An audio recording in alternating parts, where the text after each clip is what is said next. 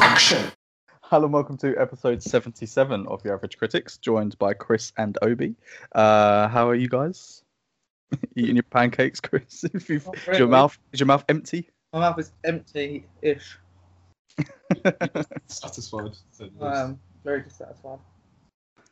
So let's start with some film news. Is there anything that worth noting? Well, I don't know if you spoke about it last week, Guardians of the Galaxy. Oh, we didn't talk about it. No, I think that broke this week, didn't it? That James Gunn's been reinstated. Yeah. They have got, what did you say? They've got no cojones. They lack cojones. Yeah. Thing is, though, yeah, like, I don't know if. Do you think they did it because DC decided to hire him for Suicide Squad, or do you think they did it because they tried to find another director and they couldn't find anyone better? I think it's probably the latter. Because I don't think it's necessarily finding a better director. I feel it's like because the cast wouldn't perform it without him. Yeah. But they're all under contract, so they would have to, really. I just think they probably thought James Gunn will, continue his vision, wrap up the trilogy.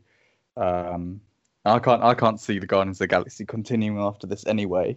So, maybe they'll just reboot the Guardians to another group of misfits and, get a new director on board. But don't you think this really weakens Disney?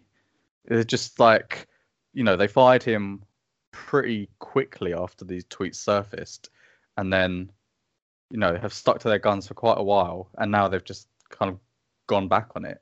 Do you think that weakens them, or is it a good move from Disney? I mean, I don't think it really matters too much in the long haul. I feel like it's going to be brushed over. I feel like Disney is so big that it doesn't really matter. Yeah. But what this means... But it's a shame because, obviously, Disney being, a kid-friendly entity, I guess.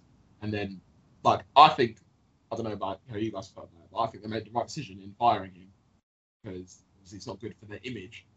But then maybe they've just turned around and thought, well, our brand is so big that this doesn't really matter. So we're just going to rehire him anyway. Yeah. Because I think they would have had people in to think damage control, blah blah, risk assessment, blah blah blah. And obviously they come at the other side thinking, yeah, we might as well just hire him back because it's not going to make money. Do you think it died down enough for them to be like, actually, everyone's forgotten about it, like no one really cares anymore? I don't know. People are fickle, aren't they? Because there are going to be loads of people who are. There's going to be people on either side. Loads of people who are going to be like, yeah, we're not going to watch another James Gunn film again, blah blah blah. We're going to boycott Disney because of this, blah blah blah. Then the majority of people in the middle are going to be like, it's a bit fucked up, but I'm still going to watch Guardians of the Galaxy. I'm still going to watch Disney films. So, yeah. It probably did influence them, the fact that DC are like, we don't care, we're going to hire him for Suicide Squad, which apparently has been decided is a reboot. So it'll be called The Suicide Squad. Kind of details of who will be returning or what characters it will feature is kind of unknown, apart from Idris Elba being rumoured to replace Will Smith as Deadshot. But I don't know. What this means for Guardians of the Galaxy 3, though, is that production can't start until at least 2021, I think, because that's when Suicide Squad's due to kind of come out. Which means, we're probably not going to see it for at least 3 years. I don't mind. I wonder how that will fit into the whole Phase 4. Because obviously, actually, we don't really know who's going to survive Endgame, so we don't know what the makeup of those Guardians will be. But the more I think about it, I just feel like only one person is not going to. 2 people are not going to survive Endgame. That's Gamora, one of the head honchos. I think Drax. You think Drax is going to die? Why? Just chatting shit. And then say, oh, fuck you, mate, you're God. He's an idiot. But, what do you think Gamora will come back then? Yeah. I don't know. I hope she doesn't, but I think she will. I wonder if Guardians 3 will tie into the Immortals, because the Immortals is set way in the past, isn't it? And focuses on Celestials, and wasn't Peter Quill's dad a Celestial? So they might be able to tie in the cosmic elements of it, between those 2 films, potentially. That doesn't really excite me. I don't really know anything about the Immortals. So. I was of that opinion though before Guardians of the Galaxy. I was like, what the fuck would I want to watch a raccoon like and a tree like fighting? Well, most people like that about Ant-Man as well. Yeah, so I think we can be maybe a bit judgmental judging these books before we've read them. Just like you and Shazam, Glenn. Yeah, just like you and every DC film, Glenn. Yeah, fair point. Yeah, I don't know. I found out that the director of Shazam is a guy who's done some horror films, including Lights Out. So that's an interesting choice for me, and I wonder if there will be any horror element to Shazam, or even like soft horror. It'll probably be a bit darker, like the wizardy bits, and I think the English style villain will be a bit more like sinister, maybe. I'm just looking at a review on Digital Spy, and the person who wrote the review says it's one of the most fun superhero films ever made. Oh, okay. So I doubt it's going to be very dumb. Well, fair enough. Well, I will watch it, and I have no kind of preconceptions of Shazam, apart from the fact that it sounds a bit silly. But yeah, I don't know. It doesn't sound silly. True. Man makes a suit out of not iron, but calls himself Iron Man. Flies around. That's a good point. I didn't think about that. I got a skinny, nothing guy gets injected with a serum to make him fucking huge, and he decides to carry a shield around with him and fight crime. Why is he called Iron Man? I don't know why he's called Iron Man. That's funny. Maybe the first one he made was out of iron, but I can't imagine it was because he used all them military things. So, but yeah, I don't know. While we're on the subject of Iron Man, sorry, I was thinking about the Endgame trailer, and Joe did ask a question, and the more I think about it, the more I'm thinking I must mean something. So Joe asked, "Why do we think so that there were bits in the trailer that are like black and white, but only red stands out?" Was it red, white, and blue by any chance in the parts? There was, in fact, only the white and blue was when they showed an American flag, and that had red and white. I don't think it had blue on it. Yeah. But there was loads of other bits where they were just showing the red and everything else black and white. That must mean something, innit? Well, red is the symbol of blood, isn't it? Obviously. Yeah. So maybe it's just like to show how much blood and death's been surrounding them on their journey to nowhere, essentially. They haven't really achieved much. I don't know if it's reading too much into it, but in the film Schindler's List, which is about kind of World War II, that film's in black and white apart from a red, I think it's a red dress. There's a girl in a red dress, and so red's the only colour that stands out. I don't know if it's kind of symbolising, loss and war, kind of back also, to that. I wanted to make a point about the Endgame trailer, actually. So, in that lineup when they're all walking, and we think this could be like a mislead kind of thing, like they're not all actually there kind of thing. So I might just be like picking this out because basically War Machine has the suit over his War Machine suit, while Tony Stark doesn't have it over his Iron Man suit. He just has it on his bare body. I just thought it was very strange. I know and then people his legs don't work, innit? But he has that thing that he puts on his legs, doesn't he? He didn't wear the War Machine legs all the time. He has that mechanical, doesn't he? Maybe I was just reading into it a bit too much, but I do think that is a real. I'm probably wrong, but I reckon that's a proper mislead, that bit in the trailer. I think there will be a lot of misdirection in this trailer. I hope there is, because sorry, Ben, I didn't really like upon reflection, watching that trailer like 5, 7, 6, 7 times, I don't really like it. I think it reveals too much. I don't think it would show anything beyond the first kind of like half hour or so. So I think, I think even the Russos came out and said that they intentionally put in like shots that aren't going to be included in the film or things like that. But yeah, it's not too long now, is it? It's what about 3 weeks? It's rumored to be 3 hours and 4 minutes. I think it's. Oof. Yes, mate. Well up for that. You come down and watch it with us, Glenn? Yeah, I might do actually.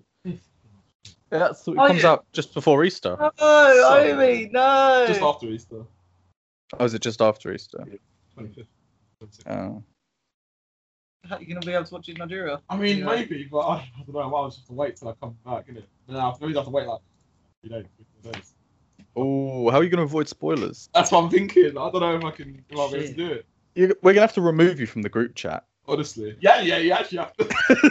There's no way I'm individually messaging everybody. You mute it for like a week or so. Muting chats don't even work though. I still get messages. Oh, do you? Yeah. Anyway, yeah. It's the same with Game of Thrones. Is it? Like, if I don't see it, like Sunday night, Monday night. Next week? No, Is it the 15th? I think it's the 15th. Yeah. I've got a few bits coming up then. Make the Yeah. podcast pop in, won't it? Exactly. Any more film news? Oh, you said you got some supernatural news. Yeah, so it was announced by the three main characters, Jensen Ackles, Jared Padalecki. Yeah, and Misha Collins. I think that, or Mika Collins. I don't know. Funky name people. They announced that they will be ending Supernatural after season 15, which will come out, I believe, next year. Is it about time? Well, I haven't caught up with it. I'm only season behind, but it's like just finding time to watch it really. But yeah, probably. I think they've really divulged into as much mythical and biblical and historical stuff as they possibly can, with keeping the spunk and zest of it alive. If that makes sense, like the motive really. So like it's got to end, and it's quite nice that for their 300th anniversary they brought back the dad. Oh, okay. Which was quite good. So I think the season will end on 327 episodes. Bloody hell. Yeah, which it's the longest. It is the longest running CW show. Do you think? I don't know. Do you think they'll do spin-offs or prequels or sequels, anything like that? Or because this show was only supposed to last, you told me earlier, 3 seasons. Yeah. So they've already gone 12 on. So there's evidently an appetite for this show. So.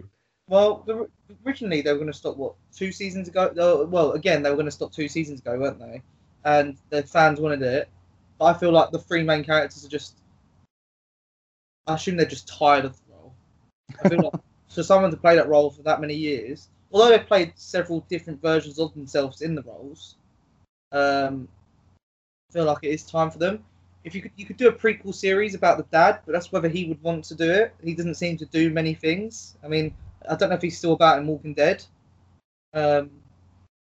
Don't know how the Walking Dead handled that. I don't know if they killed him. If they followed the comics. Probably spoiler. In the comics, they capture him and keep him, and then he helps them. Ish. That's as far as I know of the comics. But I don't know what they've done. Are you up to date with the Walking Dead series? No. I'm so far behind that I just cannot be bothered. We need Ollie on here. That thing needs to die out quickly, I think. But no, it's a shame because I did really enjoy it. Like some episodes are really light-hearted and funny, and then I'd even had like a Scooby-Doo crossover, which I thought was hilarious. Like, oh my god, really? It was quite funny. Yeah. But and they've had all sorts. I've had really stupid ones like imaginary friends, like. But they could do a prequel one, but it's whether Jeffrey D. Well, I suppose they don't really need him. They just need an actor that's kind of like younger, and then they could go even further back and do people who were before him, I suppose. But if they come to a resolutionary end where they stop all the monsters, I don't know how they would. Then there's no point in the prequel. I feel. Yeah, that's fair. Well, do you want to talking of CW shows? Do you want to talk about the Arrowverse? I'll talk a little about that. I've been trying to do catch up because there's quite a few episodes behind. So Black Lightning. I'm on the episode before the last one. How far are you? I feel like I'm on that one as well. Okay. So like, I don't know if you feel the same way, Chris. Yeah, I like Black Lightning, but I feel like some of the writing is quite poor. Not in the sense that like.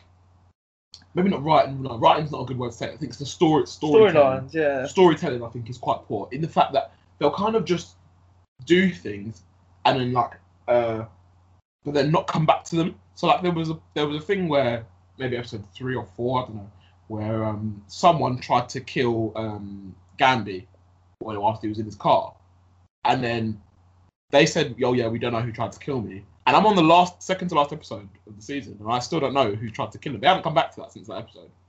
No. And then there was another point where, I don't know if you remember, there was this guy who just appeared, I think in like a bar or something. He started killing people, and he could like flash in and out, like he had like some sort of teleportation power. And it was literally like a little cutscene right at the end of the episode. And that was episode 6 or 7, and I have not seen or heard of that guy since then.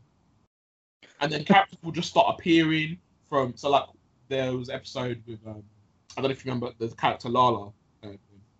Yeah. Yes, he just appeared in an episode. Oh yeah, shit. And like we hadn't seen or heard of him in ages, and I'm just thinking like, compared to season 1, I just feel like a lot of the storytelling is really quite rubbish. I feel like they're focusing a lot on the girl developing her power, the two girls' relationship, the girl developing her powers, and like the special people. And even the storyline with like all these pod people. Yeah. Because like they've got the pod people that are kids. And then they've got these other people who are like used to be criminals. And I think it's just all getting quite confusing to me. Too much going on. Like, yeah. I still like it, but yeah, I feel like the first season was better story-wise than this one. Okay. Yeah, and what about the other shows? And has Black Lightning crossed over with any of them yet, or referenced any of them? No. Not yet. I reckon they will do next season. Oh, did you see the teaser for Arrow? I won't say that because it's quite a big spoiler for the episode. I've only watched Arrow. I think I'm one episode behind on Arrow.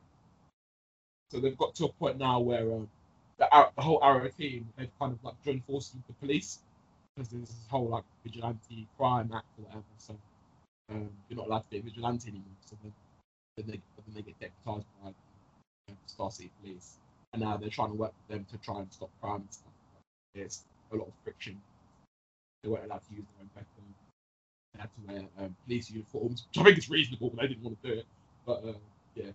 And then there's like flash forwards, like 20 years in the future. And I think Oliver Queen's either missing or dead. And there's like his 2 children are like working together to try and stop some sort of vigilante related threat.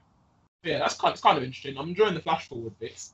The President Davids, I think, are all right, but I don't know. The storyline could be a bit better. But yeah, so this is the last season, or they've announced one more? There's going to be one more after this one. And do you think it will tie into these flash forwards that you're seeing? I mean, I hope so, because I feel like then otherwise the flash forwards wouldn't really make too much sense. Yeah.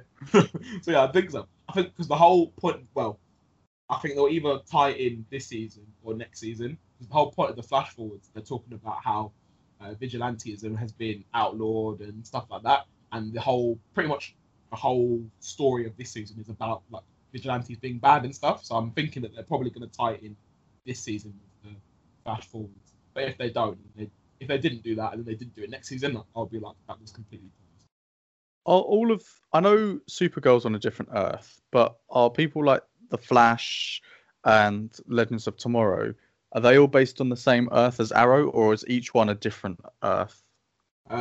So Legends basically fly throughout time periods, so they're not really on an Earth per se, but the Earth that they all came from is the same Earth as Arrow and Flash. But yeah, so as far as we know, Arrow, Flash, and Legends technically are one Earth. Supergirl's another Earth. And I think Black Lightning's a completely other Earth as well. Okay, so if Flash is on the same Earth as Arrow, is he not being outlawed as a vigilante as well, or? Apparently not. Okay. So it's different cities, different jurisdictions, and all that right. stuff. Okay, that makes sense. And they're in Star City. The thing is, in Arrow, the people don't really love the Green Arrow, but in Star City, everybody loves the Flash. So I think that's the difference. Okay. Yeah. And what about the Flash then? What's the latest on that? What happened in the Flash? I just found out. The guy who plays Ozzy in American Pie. Is it Ozzy? Yeah. Yeah. He plays the villain in the Flash. I just found that out today, and my mind was blown. Does he not look anything like he did?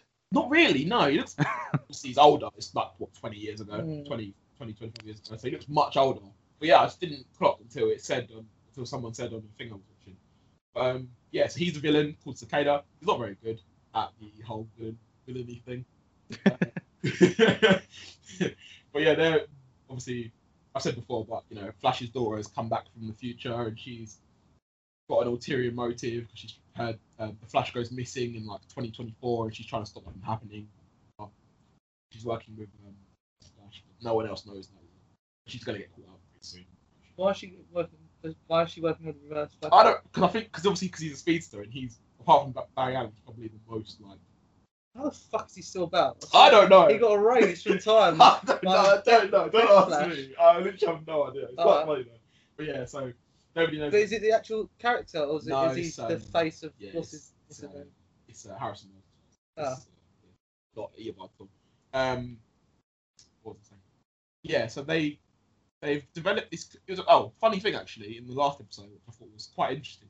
They developed a cure to heal metahumans, basically, so to turn them back into humans.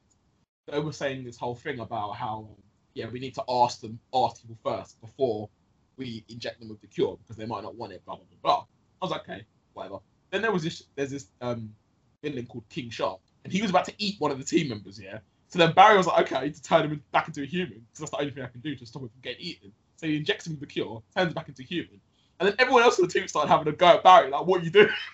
They were like, why didn't you ask his permission or his consent? He was like, they were about to eat you. What are you talking about? And I was like, Barry, I'm on your side. But then he like conceded that he was in the wrong, and I was like, I'm sorry, I'm not buying that at all. If there's a villain as well, and you want to stop a villain, then surely, I don't understand, because they were like, we have to ask this cicada before we give him this cure and turn him human again, blah, blah, blah. I'm like thinking, like, what? He's going around killing bare people, and then you want to ask permission to weaken him, basically. What? Yeah, he's not going to be like, yeah, please. Yeah, like, what the hell? But yeah, anyway, so that was dumb. But yeah, it's been an okay season. Better than last season, I think. Is it still your favourite of the bunch? Because I was my favourite. Oh, okay. Because I think, because I've been listening back to old ones, I think at one point you said Flash was your favourite. Did I? I think that was maybe when, didn't Arrow have a bad season? Season 4 or 5? Yeah, but we didn't start the podcast until Arrow was season 5. Oh, maybe I'm wrong. Well, to be fair, if you are, maybe I did say that, but if you ask me now, Arrow is my favourite, and at its height, Arrow has been the best of all these shows, I think. Okay. Do you think we're still going to get a Flash film from DC, or? Yeah. I heard that. Ezra Miller's work. Yeah, he's starting to help write the script. I don't know who else is. They still haven't got a script. No. But yeah, I'll be surprised if we get a film anytime soon. Because that is the perfect opportunity for Warner Brothers to be like, just reboot everything with Flashpoint Paradox. No, they can't start with that, surely. I don't know. I feel like, because I know that you said there was an episode of The Flash that sort of started a Flashpoint Paradox, but then very quickly resolved it. Yeah, that was like season 3, I think. Yeah, that was quite annoying actually. Yeah, I can't see them. I can't see a Flash film coming out anytime soon, to be honest with you. Because that was probably one that I was like quite interested to see. Yeah, especially with the Paradox kind of storyline. The potential of like, is it Tom Wayne being the Joker and all that, or Martha Wayne or whatever it is. Yeah. But what about Supergirl and Legends? Are they still the bottom rung of everything? Legends has been on break for ages actually. I think it comes back next month maybe. So I haven't watched that in a while. Supergirl just came back a couple weeks ago, but I haven't caught up on that yet. I was still watching Doom Patrol. I think I've watched 3 episodes of Doom Patrol now. It's still weird as fuck. It's still what? Sorry. It's weird as fuck, but it's a good type of weird. Okay. I'm enjoying it, but like, yeah, it's very strange. And one of the girls on it, Crazy Jane, she's got like 64 different personalities. So, and every personality has like a different superpower. That's pretty cool. Oh shit! Okay. It's kind of like doing like James McAvoy split sort of thing. So she'll just switch personality like every 2 seconds. Okay, interesting. Yeah, I quite liked the backdoor pilot they did in Titans. Yeah, but I'm still quite confused about that pilot as to how it ties into the show. Oh right, okay. It doesn't really make. I think you'll get it when you watch it, but the pilot doesn't really, timeline-wise, doesn't really make sense to the show. I mean, it doesn't really matter in the grand scheme of things, but True. Yeah. But they've announced for season 2 of Titans that is it Deathstroke and Jericho are going to be two characters. And isn't Jericho Deathstroke's son in the comics? And they've announced the casting of a trans Asian actor in the role. Oh yeah, which is big news. Oh, me? He's what? Sorry, deaf. Yeah. Because doesn't that character communicate by sign language only? I have no idea. That's what I read. So that that's quite good actually. They've cast a deaf actor in a role that requires sign language. So that's a positive step. Yeah, I really enjoyed Titans, and I look forward to Doom Patrol in series 2. Has Batwoman started yet? I don't think they've announced, because they've only got. I don't think it's been commissioned for a series yet, but they're just going to do a pilot. That's what I've heard so far, but I'm not sure when that's actually even going to happen. Oh, okay. I thought Batwoman had been in one of the crossovers. She was, yeah. She was in the Arrow episode of the crossover. But yeah, we've seen the character, but she hasn't got her own episode. Right. Okay. But you're still enjoying them? Like, I know Arrow's finishing, but do you feel like any of the others should be coming towards their end? Or do you think, are they still going to continue for a while, or does Arrow signal the end of this? Or what do you think? Sorry, Alexa's talking. But yeah, I'm still enjoying them. Yeah, some of the episodes are a bit like Chris will be able to tell you that like some of the episodes you'll really enjoy, and some of them you'll be like, this is a bit rubbish. What's this for? It's, CW. Oh yeah. So, but yeah, in general, I feel like I do enjoy them. I could live without seeing Supergirl, I think, but like I'll still watch it because I do enjoy parts of it. The Flash, I think, will keep going for at least another 2 seasons, maybe 3. And Legends, I can see Legends coming to an end, but that's the show that's just like balls to the wall. Joke, yeah. Do whatever. I don't really mind. And Black Lightning, I do like, and I hope season 3 they kind of get back on track storyline wise, and like have a bit more focused goal. Yeah. But I do enjoy that. So yeah, in general, yeah, I do enjoy it. When's our zombie out? That must be coming out soon. I have no idea. No idea. Is that ending anytime soon? That's been out for ages. I think it's last season. iZombie is last season. Oh, okay. Well, you mentioned that the Flash's daughter keeps going back to the future. One from the archive, a little forced segue there for you. I watched Back to the Future for the first time the other day. Oh, no. Have you guys seen it at all? I've seen the first one, yeah. Yeah. So I watched the first one. Features Michael J. Fox as Marty McFly, who's friends with a guy called the Doc in 1985. And the Doc tries to build a time machine and successfully does so, but by stealing plutonium from some Libyans. But then after his experiment, the Libyans find him and kill him. And so Marty escapes in the DeLorean and ends up going back to 1955. And that's when it starts to get weird, because his mother falls in love with him, which Calvin Klein. Yeah. I was like, this is so weird. Like, he basically accidentally enters into the situation where his dad would have met his mum and fallen in love. So he spends the rest of the film trying to like match up his future mum with his future dad, and his dad's like a complete like nerd and like just so shit with women and all this sort of thing. And I thought it was like quite, the time flew quite quickly. I thought it was quite funny. I liked the performances, but I just thought the storyline was really weird. And like they were making reference to it. It's like, you're my mum. And then she like kisses him. It's like, oh my god, it's like kissing my brother. And I was like, what is so weird? Like, what? Why did they think of this as a storyline and think it'd be like, I don't know, appropriate? I don't know. Like, what did you guys think when you watched it? Did that bother you, or? Not really. No, I thought it was just it was like a funny consequence, I guess, of time travel. That he almost like erased his own history by getting his mum to fall in love with it. Yeah, I found it quite funny at the time, I think. Yeah. I did enjoy it, actually. I enjoyed it a lot more than I thought I would. and I'm quite interested to see the next one, especially as it kind of. I think it's really. It goes along. Oh, really? Yeah. Because it kind of sets it up straight away for a sequel, doesn't it? Which I thought was, I was quite surprised that, he right at the end he like comes back and he's like, oh, we need to save your future children, or something.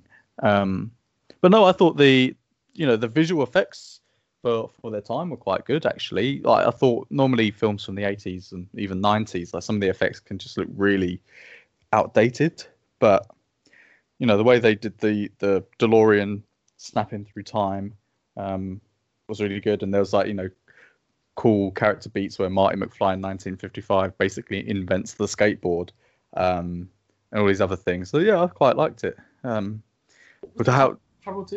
Like 2015 was it they travelled to the future? Oh really? Which one's that? 2 or 3? 2. Okay. And they've got like flying cars and stuff. Yeah. I always think of films like that, obviously, because they're in the 80s, and if they go to the future, they think there's going to be like hover cars and stuff like that. Yeah. And obviously, we're in this time now, and we've got none of that stuff. Yeah. We've got none of that stuff. We've just got smaller phones and slightly. But also, like when films made nowadays are set in the future, like they're always just desolate wastelands. Like, yeah. No more flying cars, or Yeah. maybe that's definitely a sign of the times. Chris, what have you been watching, mate? Oh, that's a good question, mate. What have I been watching? I've been watching. So I watched the new Netflix film. I think me and Obi both watched this. Triple Frontier. Oh yeah, that's one with Ben Affleck. Yeah. Better people in it. Yeah. It's a pretty star-studded cast. I can't remember who the people are in it. Ben Affleck, Charlie Hunnam, Oscar Isaac, Pedro Pascal. Yeah, it was. But yeah, pretty big cast. Oh, something. What's it about? It's about. So it starts off with one of the characters, and they're like in a war zone kind of thing, and they're trying to find this guy called some gangster, some terrorist guy who's got loads of money, and basically, they in the scenario they capture some people, kill some of the bad guys, and they learn that then we find out the main character's got a double agent, a woman working for him who was one of the hostages. She escapes. They talk, and she basically says she knows where all the money is and where the guy lives.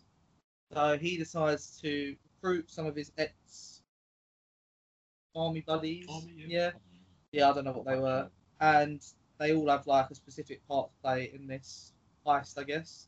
And basically, it's not a legal operation, but whatever they get, they get to keep 25% of, and the other 75% goes to border or the government who are letting them do it, kind of. They set off, and it's going pretty smoothly. They have any issue getting into the actual? I don't think they did. Basically, they find the house. I think it's the first point of call, isn't it? They do find the house. There's a bit of like back and forth whether all these people are going to do it. Then they decide, yeah, they're going to do it, and find the house, kill a few people, and they're like, oh, where's the money? Can't find the money, and then they think they've been tricked, and then the main character, he kind of like clicks that the woman said it is the house, the money is the house. So they start like tearing down the walls, and there's just like money in every crevice of the walls.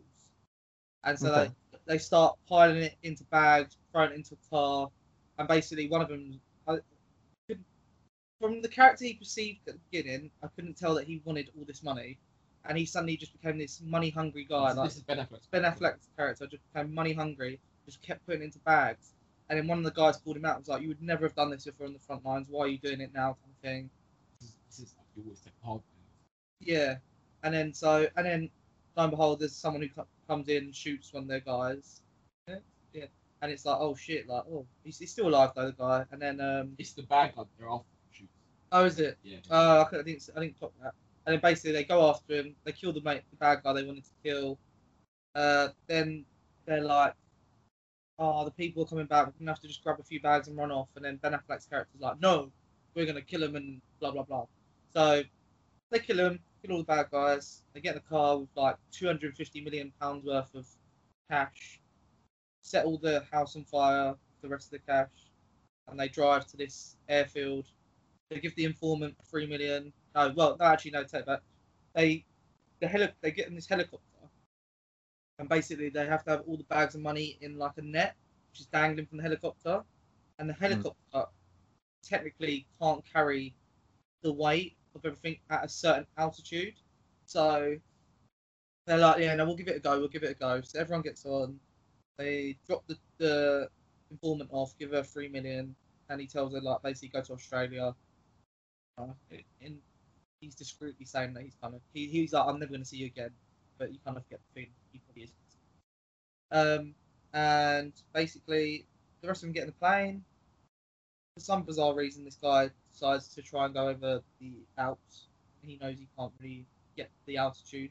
They drop off a load of, they just chuck loads of money down the mountain, and then the plane just kind of like hits out and just like starts to malfunction.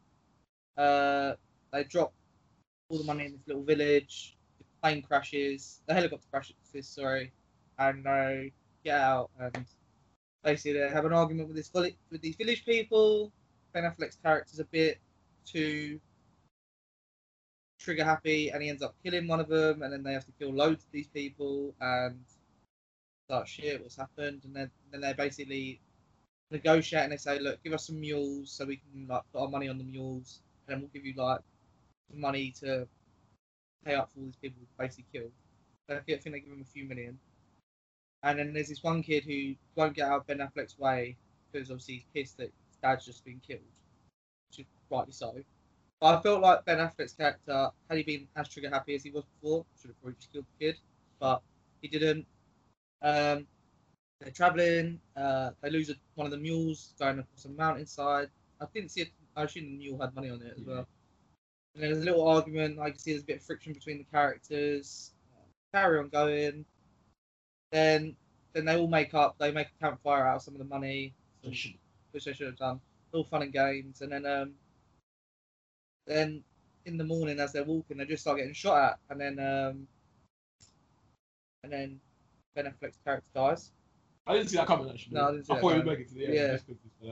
Yeah. But the thing is though, he had the most to lose out of everyone. He had the kids he was looking after, so he kind of was like the character that if anyone was gonna die, probably him. I would have thought the other way around. Phil was gonna live because he had the most to lose. Yeah, maybe. That's why I thought going into. Maybe, yeah. But yeah, you get shot in the head. Yeah, and who killed the kid? Did he kill? No, it was the main character. main character. Yeah.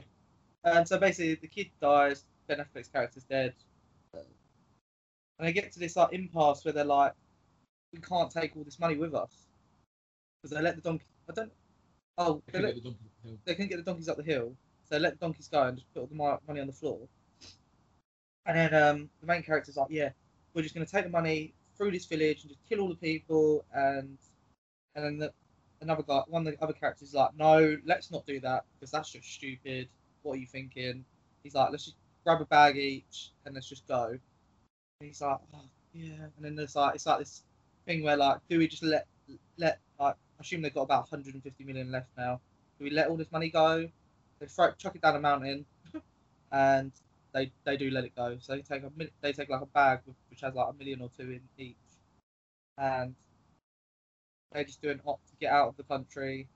They make it out, and basically all the characters decide to give their money because basically in order to get this money they had to put it in some kind of like trust thing or this in another country, and then they would get regular payments from it as it to look like a wage. So they decided to give all their money to the kids that Ben Affleck's kids, and then at the end, one of the characters hands the main character like a piece of paper, and it has coordinates, and I'm assuming those coordinates are for where the money got hidden. If the main guy wants to go and get it, he can. Or what the main guy can go and do is go to Australia and find this informant, which he obviously fancies. and that's the end of the film. So does the heist happen right at the beginning then? Yeah, funnily enough, it happens literally right at the beginning. I was watching it. Oh, okay. I thought it'd be like a build up to the. Yeah, that's exactly what I thought.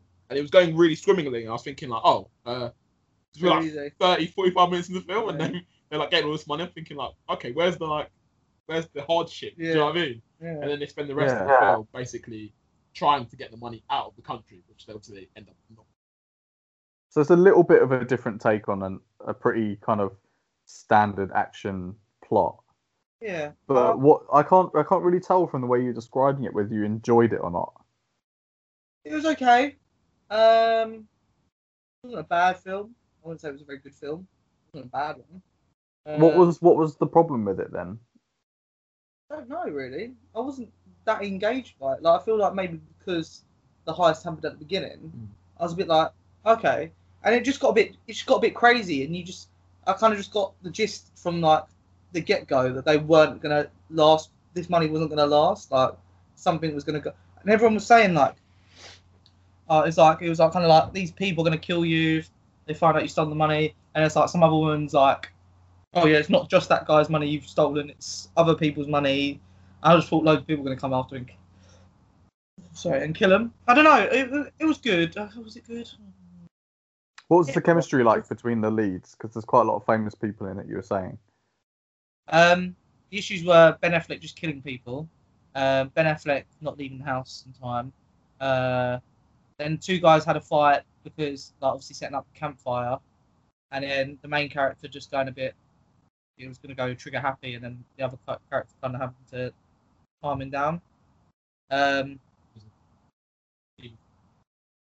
Oh right, okay. He said. Yeah. Oh yeah. And then like when the mule got lost, and actually, so I don't know. What was your thought on it? I liked it. I thought it was alright. I will say that I probably expected more just because of how strong the cast was. Yeah. And what Glenn was saying about chemistry, I felt like we didn't get enough background to kind of contribute to the chemistry of the characters. So we only see them at the point of like after they've served together, sort of thing. So I feel like we didn't really get any sort of feeling of what they've been through. If that makes sense. So there's no flashback to them actually in combat. Camaraderie. Yeah, no. Not really much camaraderie. Like I got the feeling that they all like really respected Ben Affleck's character. He was like kind of their leader. There was a couple of them who were saying like, if he's not in, then I'm not going to do it, sort of thing. I think he was their captain in the army. He kind of comes with plans and stuff. Yeah, and I thought it was alright. I can't enjoy the fact that Ben Affleck's character died because he's the biggest actor, so I thought he would make it to the end. Like we were saying earlier, obviously he had the most to lose, so I assumed he'd make it to the end. But I liked the fact that he got greedy basically, and in a lot of times in these like sort of heist films, greed gets you killed. Yeah. So it was the fact that he was doing that, and then the scene with in the village when he shoots a couple of the villagers, because the villagers are like all crowding around the money, and he's kind of like get away, and he's a couple of other members of the team. They're like a bit further away. I think they've got like snipers, so they're ready to like shoot if anything goes down. But then I think Ben Affleck got a bit startled, so he just started. And he's like, I need to protect this money because I need this for my family, and he just started shooting, and kind of just went downhill. And they just kept losing more money. So, and even the fact that they weren't supposed to get as much money as they got, so like they ended up leaving with like 250 million. I think they were only supposed to leave like 2-3 million each. Yeah, 2-3 million each. Oh right, okay. They just kept going to more wars. Like there was like dozens of bags loaded up, and Ben Affleck was still digging into walls into the house to try and get more money. All the captains were like, "We've got enough. We still have to put these bags in the van, sort of thing. Why are you still digging for more?" And he's like, "No, we can just get a few more. Don't worry, we can get a few more." But yeah, he got greedy, and then he died. So So is there from the film, like, can you see why it wasn't released in cinemas? Like, does this film suit the Netflix release model, or? I feel like I've seen worse films than this in the cinema. Yeah. I feel like this is there wasn't tons of action scenes. That might be maybe one of the reasons why it's films, not in cinema, I guess. But I don't know. I feel like Netflix have, in the way Netflix kind of have to like diversify their, because I haven't really seen a Netflix original film that's like a heist/war film like this. So I think they've done well to kind of like add it to their catalogue sort of thing. Mm. I don't know. What do you think of Netflix's kind of catalogue at the moment? Like, because again, like listening back to old episodes, we were saying like, oh, you know, their film stuff isn't that strong, all that sort of thing. But you know, with I think recently there's been like quite a lot of true crime documentaries.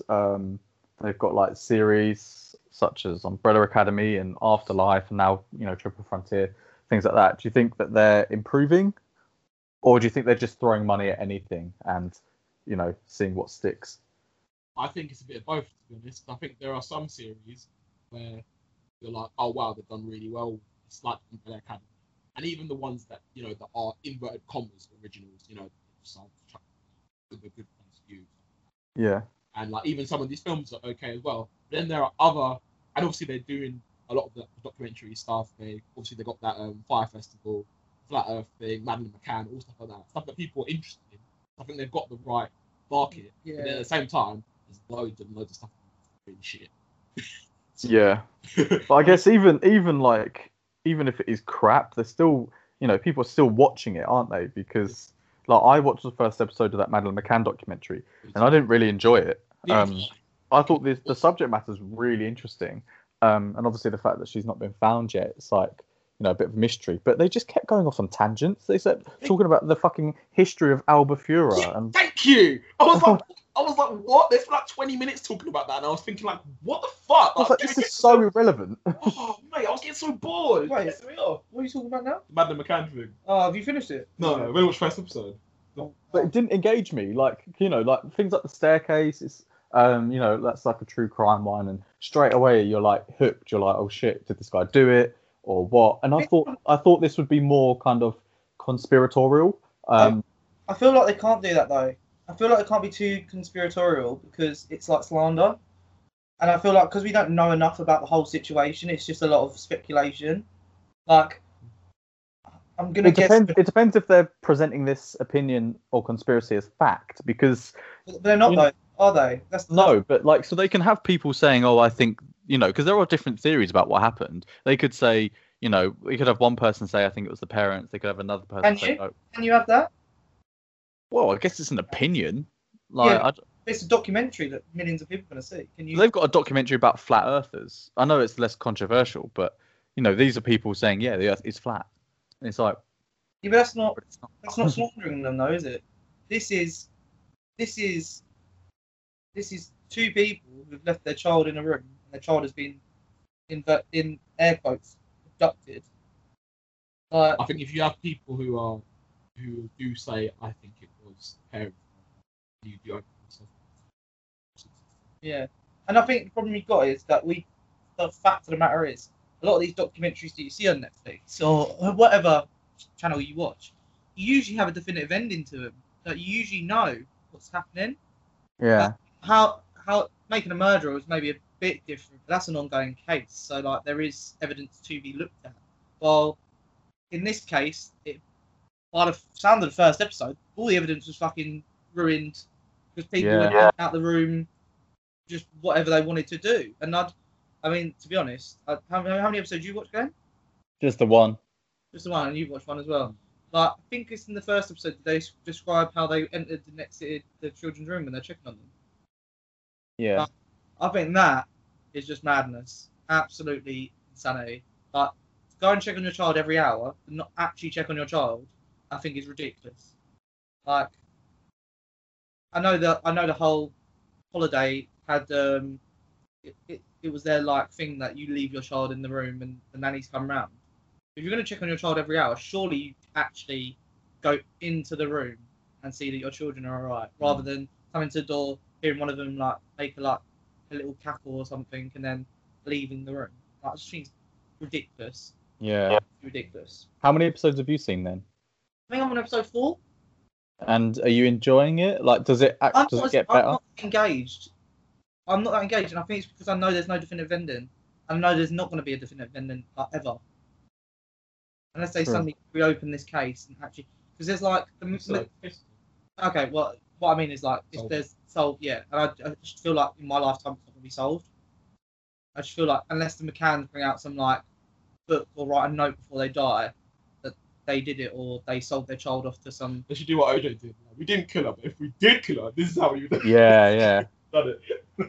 But like, so what I struggle to understand then is what's the point of this documentary if it's not shedding new evidence or anything like that? I feel like it's to show that the whole mystery behind it, and it gets people talking. Like the amount of feeds I've seen about Madeleine McCann pop up now is insane. Like old school feeds that from when it happened, it like come up and that people on Twitter are just going off on it and like having their own conspiracy theories. It's like I think some people even saying like this area that this place is in is like a well known like drug trafficking sex area for like these gangs and stuff. And I was like, what? Never heard this before. Like, where did this come from? Kind of thing. Like, and I think it's interesting as well because there's points in the documentary where people are actually accused. I don't think I've got up to that point. But I think people are accused, and it's like, whoa, you've just started accusing people, and like, where did that come from? Or that's a bit rude to accuse someone. Like it just. I feel like it highlights how you could actually just ruin someone's life by accusing them just because you need someone to accuse, kind of thing. Yeah.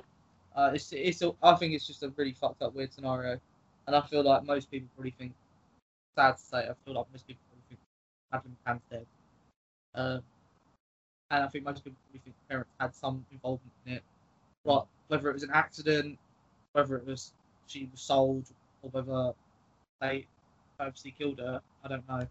But it seems like they have benefited from it massive, like monetary wise, they seem to have benefited. And do you think you'll continue watching it? I think I will, just because I want to see all the evidence and stuff. Like it's not nice. It's interesting to put your own like puzzle together, and to kind of. I want to know what I end up thinking about it, because I do genuinely think like I know. It's almost like the thing where you'll always be sad for the loss. You can't live a life of sadness, otherwise you kind of just like you're not living. But then the McCanns, on the other hand, I don't know how long they were actually sad for on this documentary. It doesn't seem like they were showing much sort of sadness for the scenario. I don't know. Maybe it's just me. It seems detrimental that they don't have any input from Jerry or Kate McCann in this. Yeah, you never get their perspective.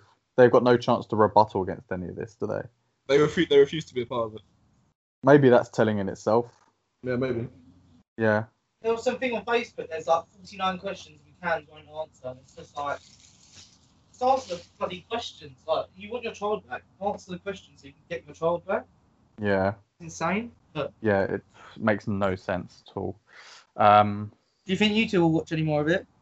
I don't know. If it's anything like the first episode, no. Because I was like, if I wanted to watch the history of Albufeira, I'd watch like a Michael Palin documentary. You know, not. I just want to know the conspiracies or the theories behind Madeleine McCann's disappearance. I don't give a flying fuck about the history of the area and all that sort of stuff, unless it's like vitally important to the context of this. But from what I saw from episode 1, half of it wasn't. And they got this like journalist guy who looks like Shaggy, like just wandering around, and there's like just random people that seem to be like self-important. They're like, oh, I'm on TV, you know. Nah, the first episode didn't grip me. So unless you get to the end of it and you're like, oh my god, there's this new theory or new information, I probably won't. I probably won't watch it immediately, so I'll probably be waiting all the time. That's fine. I still haven't finished watching Ted Bundy one. Oh yeah. What's The Order? Who's been watching that? Yeah, that's me. It's a Netflix series, I believe. Yeah. Yeah. Because last time I said the Netflix, two Netflix things, you said they had done something else. So. It's like it's about magic and mythical beasts, that kind of thing. And it's about this guy, a kid, should I say? I don't know. I can't remember how old he is. And basically, he lives with his father, and his mother's dead, and they believe the reason for his mother's death is his father, and his father is he's like the leader of this thing called the Order, and magic isn't even in the equation at this point when we start the series. So the kid gets into this school. The kid tries to like attack him. I think he just got rude to him, and you can see that this guy has got he's quite experienced in fighting because he didn't get hit, and he takes the guy down. He bumps into this pretty blonde girl, and she's like a tour guide at school, and he basically knows more about the school than she does, and he takes over the tour, and basically he speaks to her because he thinks he figures out that she's part of the Order, and he basically says he wants to be part of it. And so these kids, a few of them get the chance to become part of the Order, and they've got to complete a task or a trial. He fails, and anyone who fails, they get their memories erased with this magic dust. And basically, the girl decides not to erase his memory fully, and he's like, "No, give me another chance, give me another chance." She's like, "I can't. It's not up to me." Blah blah blah. And basically, he then figures out that there's werewolves. So a werewolf attacks him, and I think it's werewolves that have been. So basically, all the people who become part of the Order, new people, are getting killed, and it's because of these werewolves. And one thing leads to another, and the main character stumbles upon this house, goes into this house, and then he finds this room with like a few boxes. The box kind of shakes about, and he's like, "Oh, what's in there?" Like, no one would ever do that. And it's a werewolf skin, and basically they've got a different spin on werewolves. So basically, the werewolf skin attaches to you, you then become a werewolf. Right. Okay. You can't take it off. So yeah. So this show sounds really fucking weird. Yeah, and then he's a werewolf, but he's part of this magic, and then he basically becomes part of the Order, and a few people have died, and he's basically as well.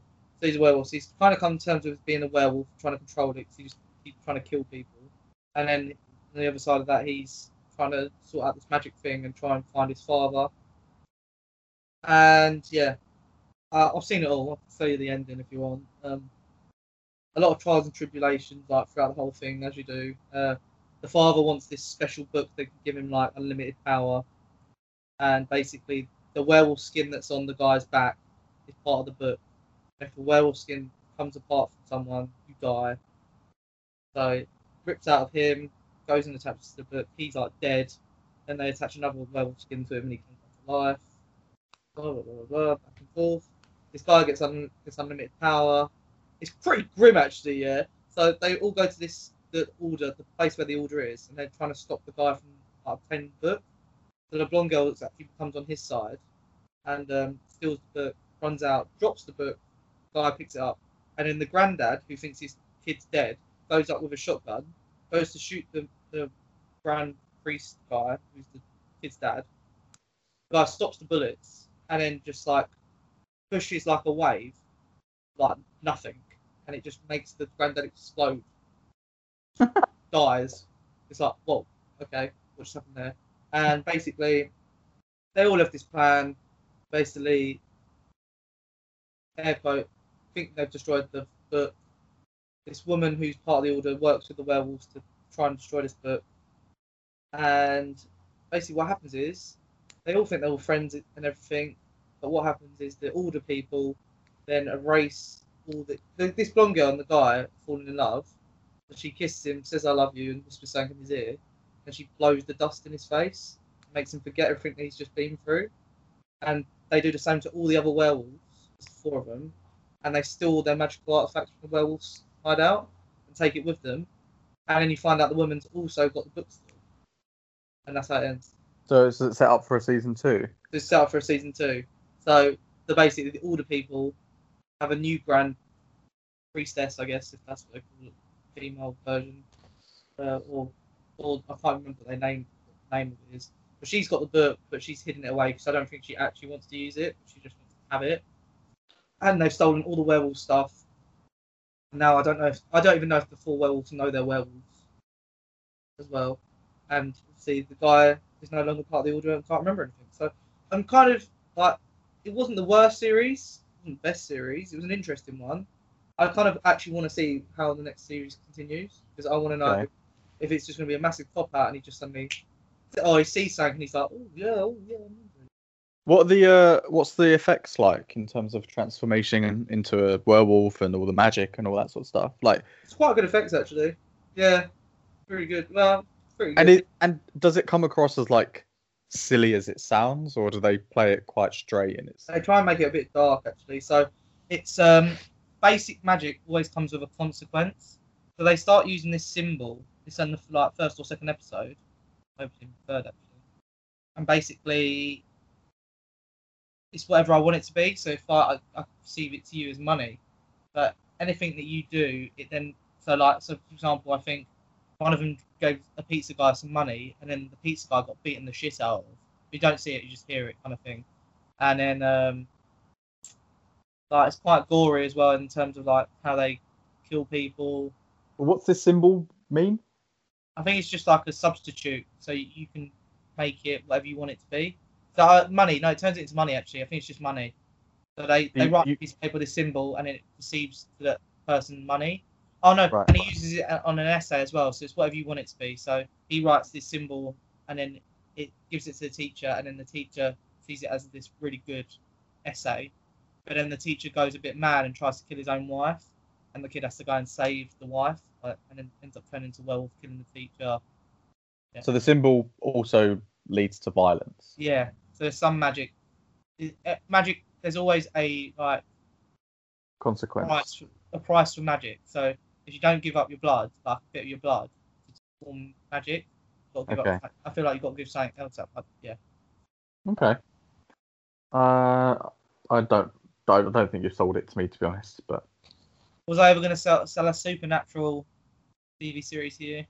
I don't know. I started watching that Hemlock Grove back in the day on Netflix. I feel like that says it all, really. Yeah, that's true. Should we talk about a latest release? So, have you seen Us, Chris? No, go ahead though. So, Us is the latest film from Jordan Peele, who wrote and directed Get Out. Obi, you've seen this film, haven't you? Yeah. So, this film follows Lupita Nyong'o and Winston Duke as a mother and father and their family. They're vacationing by the coast, and basically they become terrorized by their doppelgangers. So it's sort of like part home invasion thriller, part kind of, I don't even know what you call it, like semi like monster movie, but they're the doppelgangers, they're like the evil version of themselves. And yeah, it kind of flashes between 1986 when Lupita Nyong'o's character Adelaide is a child and she goes missing and encounters her doppelganger for the first time, and the present day of the doppelgangers taking over and their fight for survival.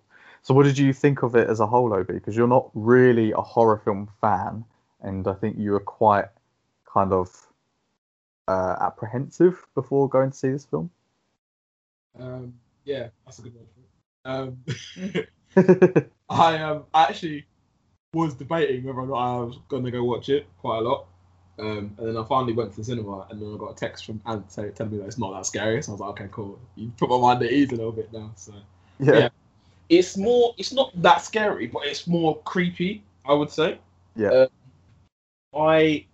It's not for me, to be honest. Like, I didn't really like it, but that doesn't mean it's not a good film, if that makes sense. Yeah. So yeah, it's a decent film. I feel like it's one of them ones where you need to maybe watch it. I'm not going to do this, but you need to maybe watch it a couple times to kind of fully get it, if that makes sense. Yeah. So yeah, I don't know. I found it very creepy. When I finished watching it, I made sure I locked my car when I got into the when I was in the car park in case my doppelganger came about. And but yeah, I think it's fine.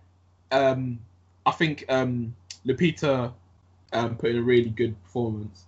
I think, and I was interested in the story, even though I feel like Jordan Peele didn't do a good enough job of explaining it.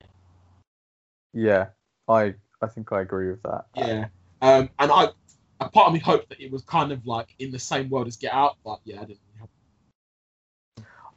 I agree with you. I think Lupita Nyong'o's performance was the best thing about it. Like the way that she encapsulated both the the doppelganger, with that weird voice she puts on. Yeah, yeah, that was really creepy, and like all the doppelgangers have like wider eyes and like creepier smiles. So I thought the premise was quite strong, but I was quite disappointed with it. I feel like the trailer and the poster are a lot scarier than the film. I feel like Jordan Peele's tried to include too much comedy in it, and that took away from any tension that the film had. So, with horror, especially like home invasion films, it's all about like where are the characters, like they're going to jump out at any moment. But when you've got like fuck the police playing, or characters just like making jokes, it sort of like cuts all the tension. You're sort of like, oh, okay, they're clearly not that scared, so I'm not going to be that scared. And I feel like that was to the detriment of the film, because I think it could have been quite scary, and I just don't think it delivered on its promise. And I also didn't really get it. Yeah, like there was a lot of stuff, and I was just like, what? Why are they doing that? Like, so the whole Hands Across America thing. Yeah, I just didn't get it. Like, I don't know. Like, I think you sent in the text afterwards. You're like, I think there's a deeper meaning, but I just don't understand it. Yeah. And I'm the same. I'm like, why are all these doppelgangers coming to the surface and just holding hands? Like, I think that was because of, so like right at the beginning, I watched a video on this, so like this isn't my own memory. So right at the beginning of the film, Adelaide, she's watching a commercial. And it's for that Hands Across America thing, which was a thing in like 1986 when all across America, like, I don't know, like 6 million people decided to all hold hands for 15 minutes or something like that, which I think is the thing that actually happened. So I think it's something to do with that. But what I don't understand is why the doppelganger of everybody would come from underground to the surface, kill their originals, and then just hold hands. I think it was Adelaide. Well, Adelaide, inverted commas, who was like telling them. I think she led it basically. I think it's all her idea, and they all just went by her command. I think. I don't know what. There was I just wanted more explanation for it, and also, and spoilers here, obviously, but the fact that you say Adelaide in inverted commas, that also didn't make sense to me. So. You find out that... Hold on, wait. Chris, do you care? Are you going to watch this, you think? Are you sure? Yeah, it's fine. It's a pretty big twist. Yeah, it's fine, fine. Are you sure? Yeah, you will not be able to watch this film the same way if you know what we're about to say. It's fine. Are you sure? Okay, right. That's spoiler incoming. Yeah, so at the beginning of the film, you see young Adelaide get lost in a house of mirrors. She encounters a doppelganger. It's then revealed right at the end that the doppelganger drags her away, and they basically swap places. So the Adelaide we've seen is actually Shadow Adelaide, the doppelganger. But again, Red, yeah. I saw that in the credits. I was like, didn't know that. But again, it didn't really make much sense to me, because wait, hold on. One of the scary ones is actually one of the real ones. Yeah. So the doppelganger who comes to try and kill her is real Adelaide. Yeah. So Adelaide, who's the normal one, basically, she was the fake one, but she took the real one's place, and then eventually assimilated, because she was like 8 or 9 at the time. So eventually she learned how to be like a normal person. So we grow up, we see her, she's normal. We think she's she was normal. Yeah. And the other one, because I assume because she spent all that time in the untethered, with the untethered, she just turned into one of them. But there was a point, going. I don't know if you felt the same. Firstly, did you see the twist coming? Yes, I did. Did you? I thought it would sort of be. I thought the switch would happen later. I thought when they were fighting, I thought when we see Adelaide come up from the surface that she would like you should be driving back and she would like have that croaky voice or something. I thought it would end with her being the shadow one. I just didn't think the switch would happen when she was a child. If that makes sense. Yeah, I thought. See, I was a bit different. So I thought. So I don't know if you noticed, but there was a few points where when Adelaide was fighting, she kind of let those like primal sounds out. Yeah. So I thought she was turned. I thought the thing at the end was going to be that she kind of like went a bit mental and turned into one of the untethered people. Obviously, I was pretty far off. So why the untethered people untethered?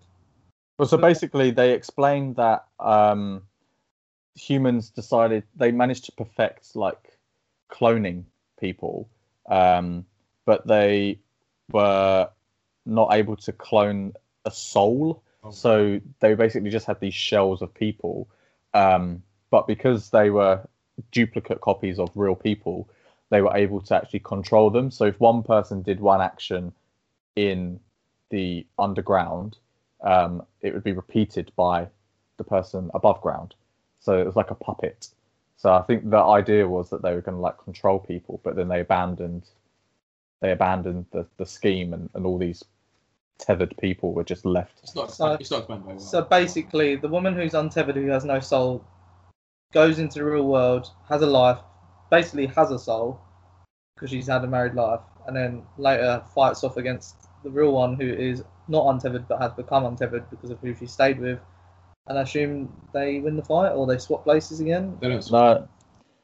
So, yeah, kind of Shadow Adelaide is the one that remains kind of in the real world. But I just didn't really get that either, because you see, so it's, the untethered are quite like malevolent people. And when you see Shadow Adelaide as a little girl in the back of her parents' car after she gets found from being missing, she's got like a really evil grin. And I thought that she would have some like big plan, like some big evil plan that she wanted to do. But no, then that's why the twist at the end for me didn't really work, because I was like, so you've seen Adelaide as a woman who has sort of this PTSD about losing her children and all of that, but that doesn't make sense if she is Shadow Adelaide, because it was that Adelaide that got lost. The way I see it is that she was afraid that going back to that beach in that area would result in those shadow people coming and taking her children, which I assume she actually does give a shit about. And how did the shadow people have? So wait. So Adelaide was replaced when she was what, like 8? Yeah. So, by another 8-year-old Adelaide, yeah. Yeah. So these clones can grow just like us. Mm-hmm. Yeah. And so they mimic everything we do in real life. Mm-hmm. Right. Okay.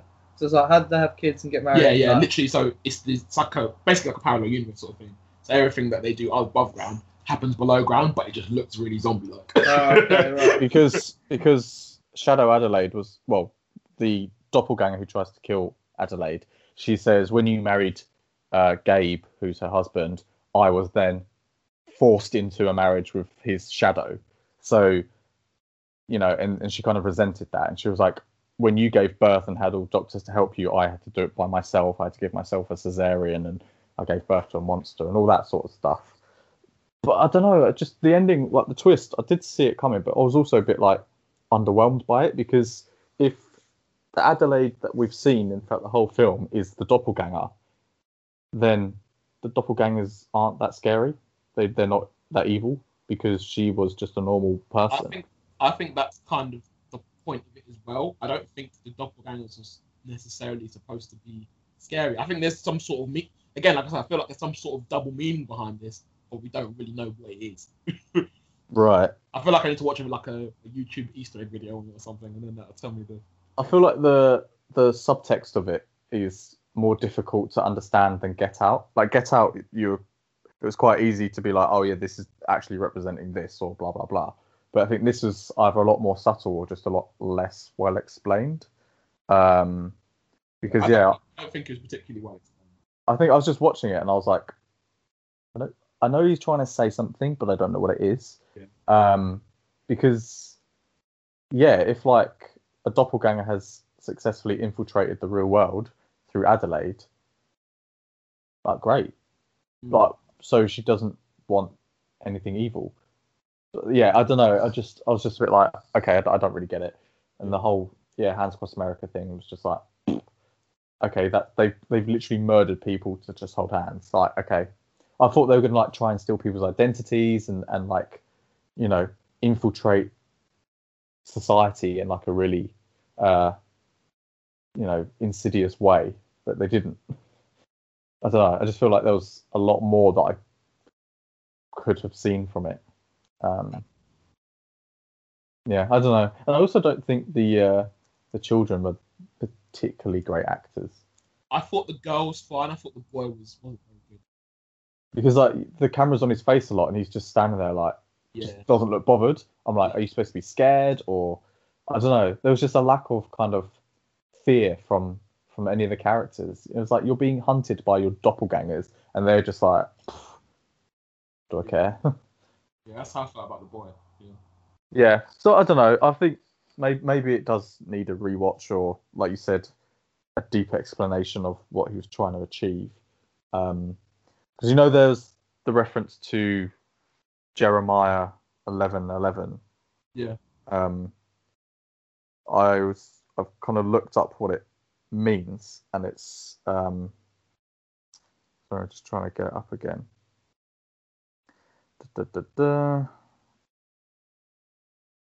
Sorry, can't find it now. Classic.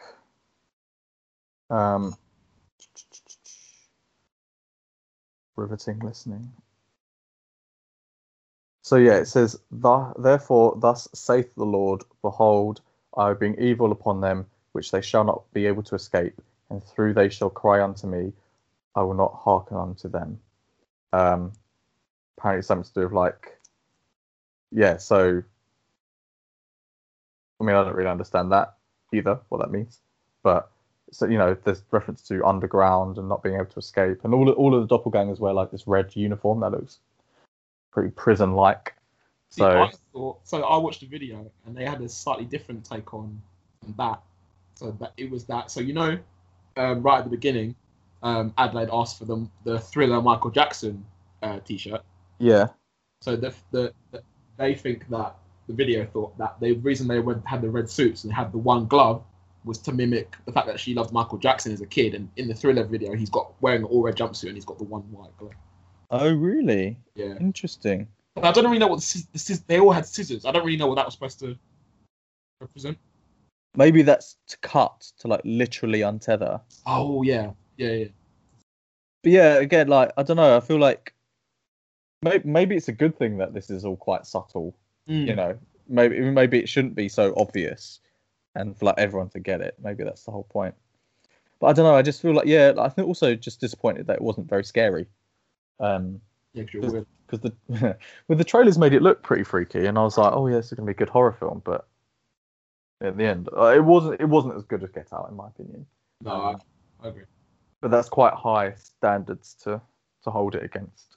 Do you want to talk to us about What Men Want, Obi? Yeah, quickly, because it's not really much. Worth really mentioning that much.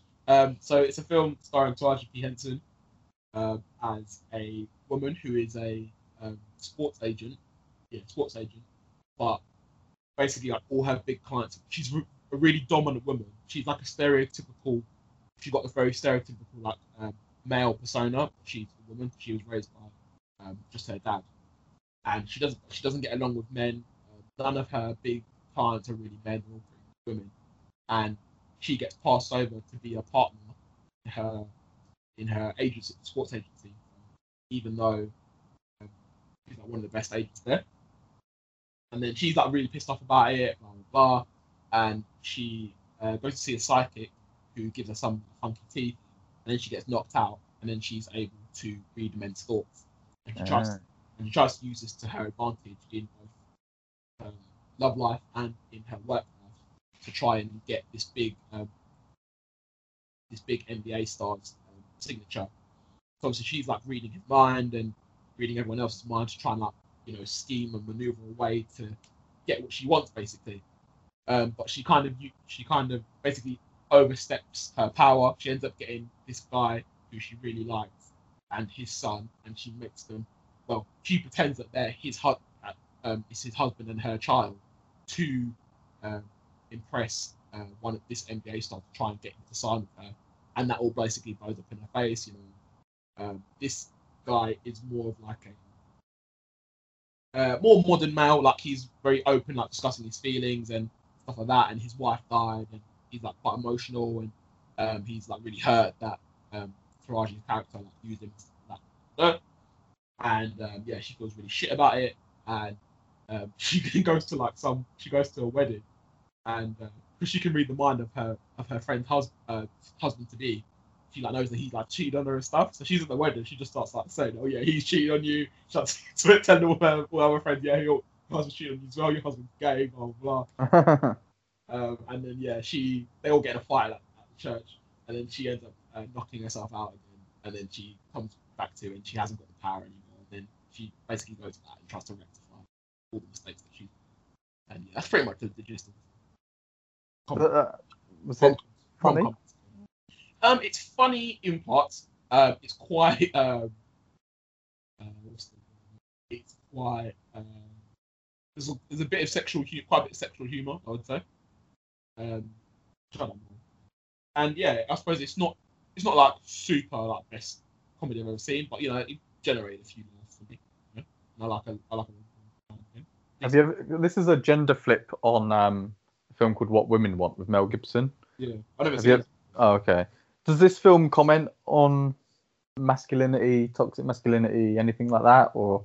It does a little bit actually, because the fact that pretty much all the other partners and pretty much she's like pretty much the only female agent there. Pretty much everyone else is men. They don't invite her to their poker game. Obviously, she gets passed up to be a partner because I think she's a woman.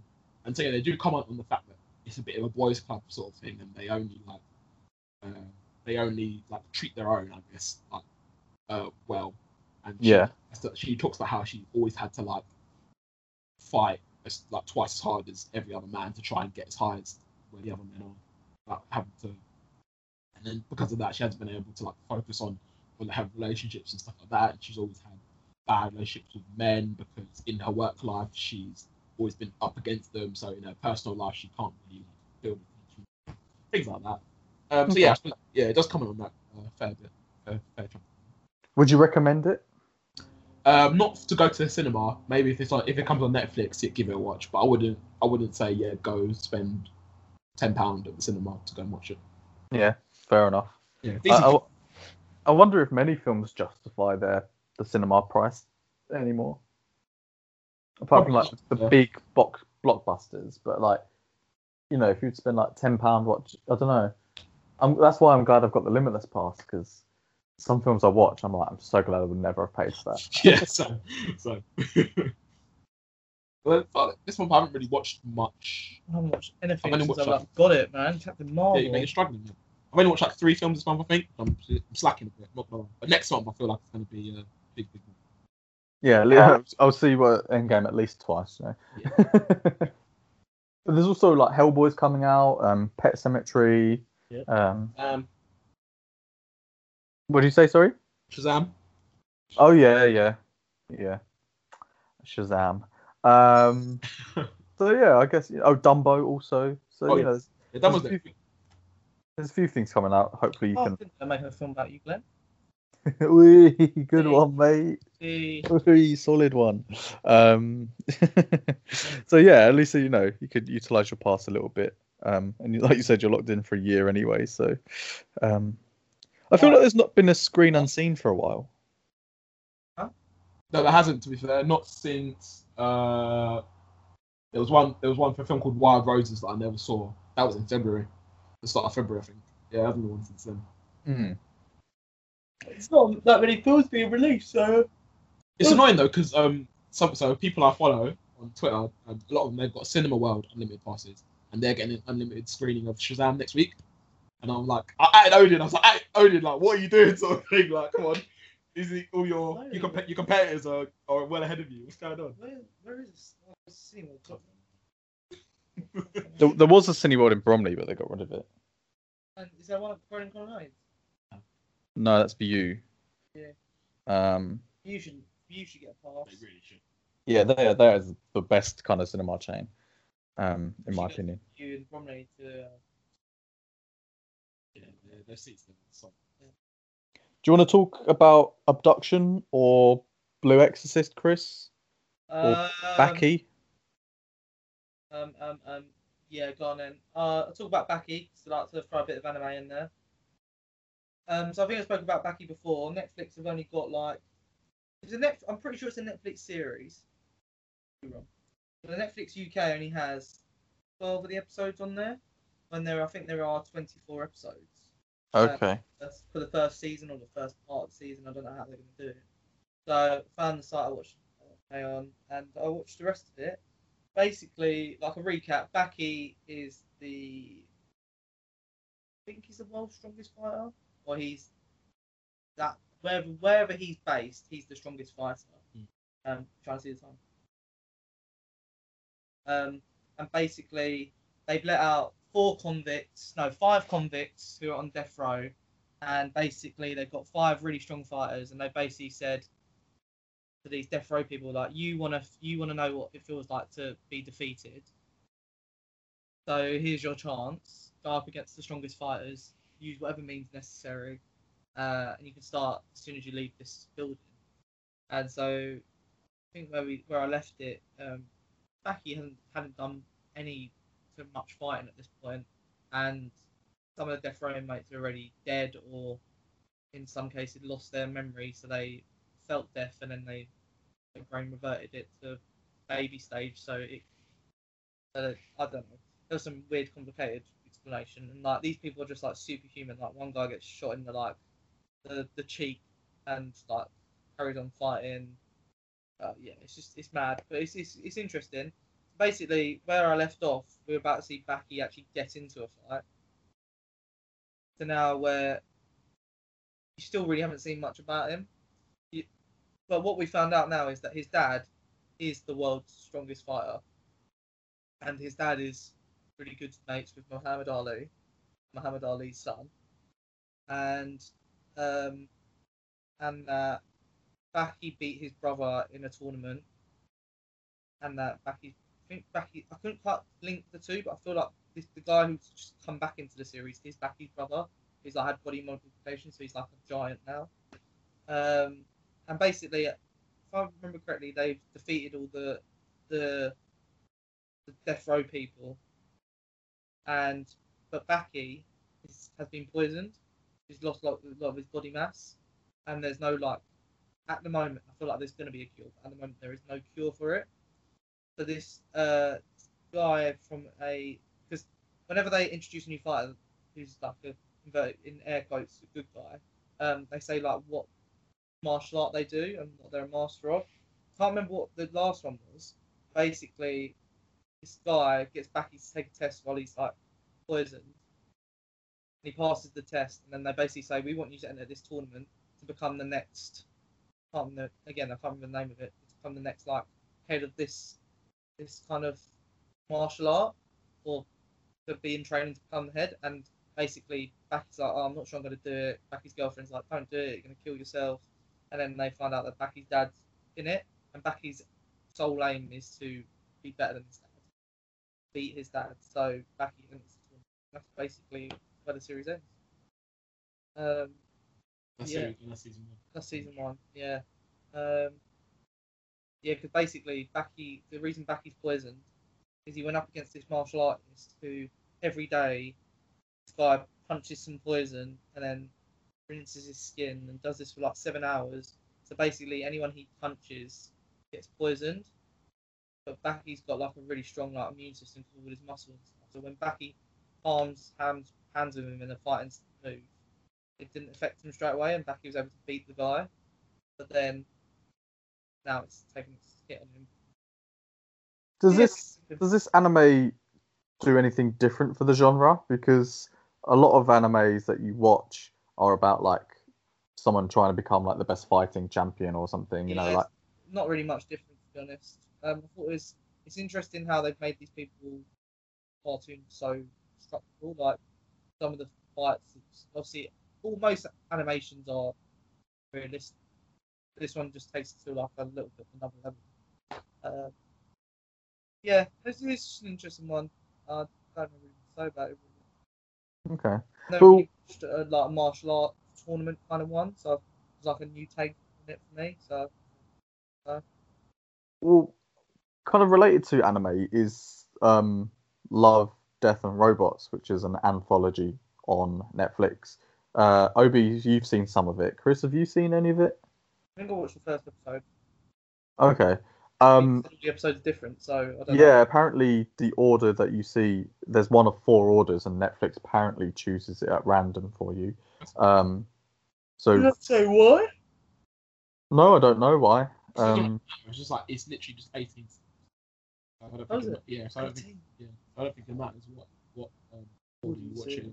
No, but yeah, I don't know. Is there? I've not seen all 18. I've only seen 4 of them, but they don't seem to have like an overarching thing. I thought maybe they'd all link somehow. But so the one I saw, one was like this woman is fighting. It's like a monster fighting championship, and like the humans can control the monsters through this earpiece. And there's this shady guy, and he's trying to get her to. Her name's Sonny. He's trying to get her to lose on purpose to like take a backhand bribe. Pardon? I watched half of this one. Oh right. And then like, but then she doesn't like she wins. And so then the guy sends his assistant to try and seduce her. And then this assistant ends up killing her. And then he's like goading her. He's like, ha ha ha, you know, your pride, was it worth your life? And then he hears her voice, and it turns out that the reason, so the episode's called Sonny's Edge, and the reason that she has an edge is because her consciousness is actually the monster rather than the human, which I thought was quite a good twist. But that episode was like really violent and like quite kind of sexual, which I wasn't expecting at all. And then the second episode I saw was about 3 robots in like a post-apocalyptic wasteland. Yeah, I saw that. That was quite funny actually. They were talking about like, you know, the way to get a cat off you is to like stroke it, and they're talking about like exploding kittens, like the card game, and they're like, oh, what if it explodes? Yeah, I don't know. Like each animation style is quite different. Each story is quite contained. Yeah, I don't quite know what the point of it is, but I quite enjoy. That's hard. I'm like, yeah, these episodes are interesting, and you know the different animation styles and the different storylines. But I'm like, what's the point? You know, they're all under this one anthology, but I don't really know why. I don't know. What do you think? Obi, you said you thought some of them you'd want to see more of them or longer episodes. Yeah, so I'd like to see more of that. So that 3 robots one, I thought was quite entertaining. So yeah, I'd like to see a bit more of that one. I thought that was kind of jokes. And so yeah, that was that. I saw that one in full. I saw that first one you were talking about. I saw half of it and decided to skip over because I wasn't really that interested. And then the first episode that I watched was one about like 3 space explorers, I guess. I don't know, maybe astronauts, and they're going on a mission to some place, and they get in like these chambers that send them to sleep.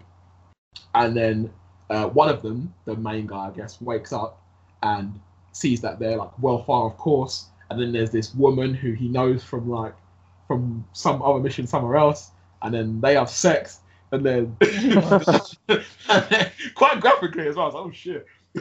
And then he goes back to the pods and wakes up his friend, and he's like saying like, she's like going nuts. She's like, where are we, sort of thing. And this other woman who he had sex with is telling her that, oh yeah, you flew off course, da da da. And she's like, oh, that's impossible. My calculations would never take us off course, da da da da. And then she's like saying to the leader guy, like, can't you see this isn't real? That's not who you think it is, da da da da. And then the guy like realizes that this woman who he just had sex with isn't who he thinks she is. And then he's like, tell me the truth, tell me what's really going on. And then she's like, you won't be able to handle it. This is how it always goes. and then he's like, I don't care, tell me what's really going on. And then it kind of like flashes in between this, what we've originally seen, and what's really going on, which is I think they've basically gone to this whole like desolate wasteland, and this guy's like super skinny, he's like lost all like body mass, he's like skin and bone, his mates are dead, and then the woman who he thought was like his friend who he'd had sex with is just like this like big scary monster, and then he just starts screaming and the episode ends. Oh right, okay. Oh, shit me not, that one took a different turn than I was expecting. I was watching, this is a fucking joke. But yeah, that's it. Oh yeah, I want to see. You guys should watch that one. I think that's an interesting one. I wonder if any of them are sort of like mini pilots for longer series or whatever. Because I would definitely watch, even if it's just like 10-minute episodes of those robots going to like different places, discovering different things about humanity. Yeah. You know, because they're quite funny. And yeah, I don't know. I think all the different animation styles are quite interesting, and you know, the storylines is like a few twists. Not too long as well. Yeah, they're bite-sized, aren't they? So you just sort of like you said, if you don't like one, you just skip, and you know the next one's going to be a completely different storyline or different animation style. So it's not as if like if you don't like one, you're going to hate all of them. Yeah. Yeah, I don't know. It's an interesting concept, but it does just baffle me. I'm just like, why? Sorry, I know we probably should talk about it at the beginning, but I just want to talk about a couple of trailers if you guys don't know. Yeah. Yeah. So have you seen the Toy Story 4 trailer? I've seen Toy Story 4. What other ones are you going to talk about? Stranger Things season 3. three. Yeah, that's cool. Yeah. I did watch the Toy Story 4 trailer, and I was just like, again, why? Me too. Like when I was watching it, the exact thing I was thinking, I was just literally thinking like, we don't need another one. No. We really don't need another one. And they changed Andy's face. Yeah, they have like completely. If that is Andy, I'm assuming it is. Yeah. What's that? They've changed Andy's face. There was nothing that I got from that trailer. There was loads of outrage about that. But there's nothing that I got from that trailer that I thought justified having a fourth film. Me too. Money. Well, yeah, but you don't get that from the trailer, do you? They're not like, oh, we're only making this because of the money. Like, you know, from a story perspective, you want, you know, whether, I don't know, Andy's now got his own children and wants to pass on Woody or something like that. You know, you'd be like, okay, fair enough, I can see why they're doing it, but But Andy's already passed on his toys.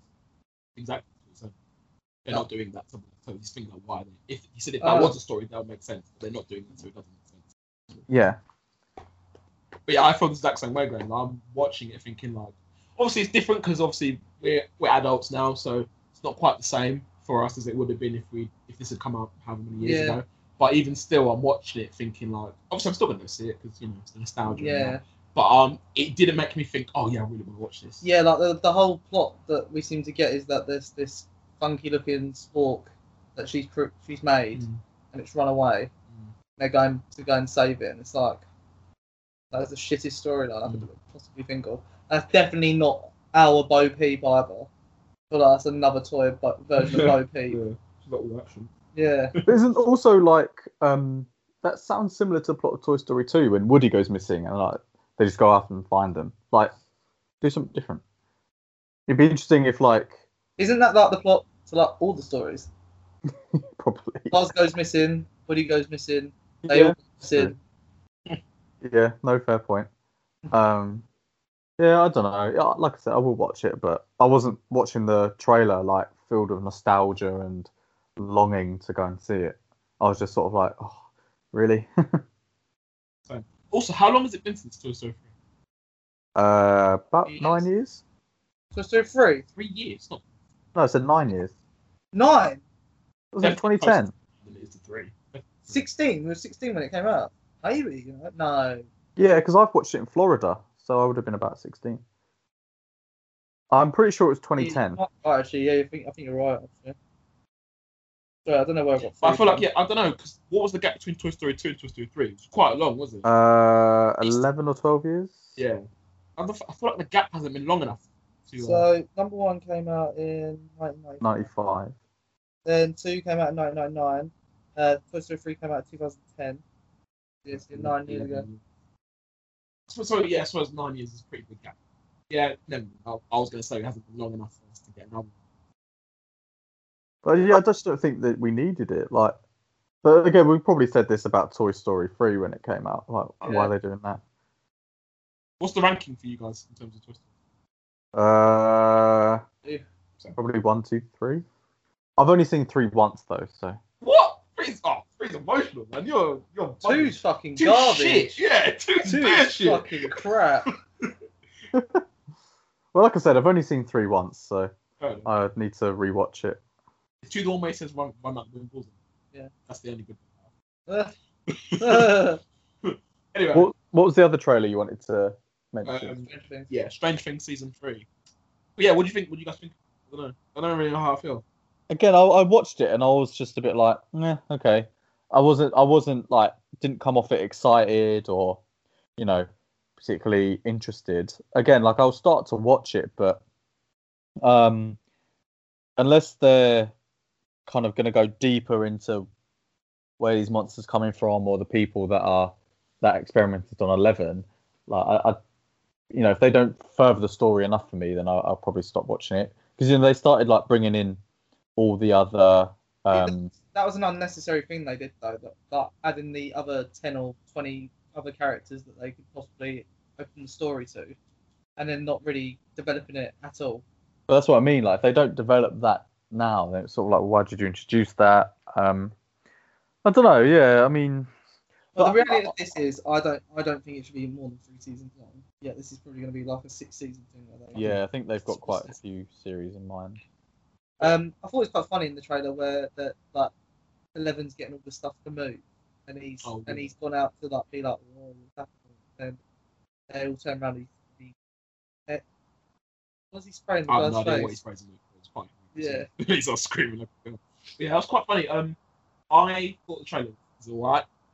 I think I'm a bit higher on Strange Things than you are, Ben. So I'm looking forward to watching another season. But I would be surprised if they went down that route you're talking about with like, the whole scientists and everything. I feel like it's just going to be quite thin the first 2 seasons. Yeah. Kids, obviously they're getting a bit older, hormones and stuff like that. Yeah. There'll probably be quite a big focus on that. It's all like friends, teenagers, and then it's going to get another.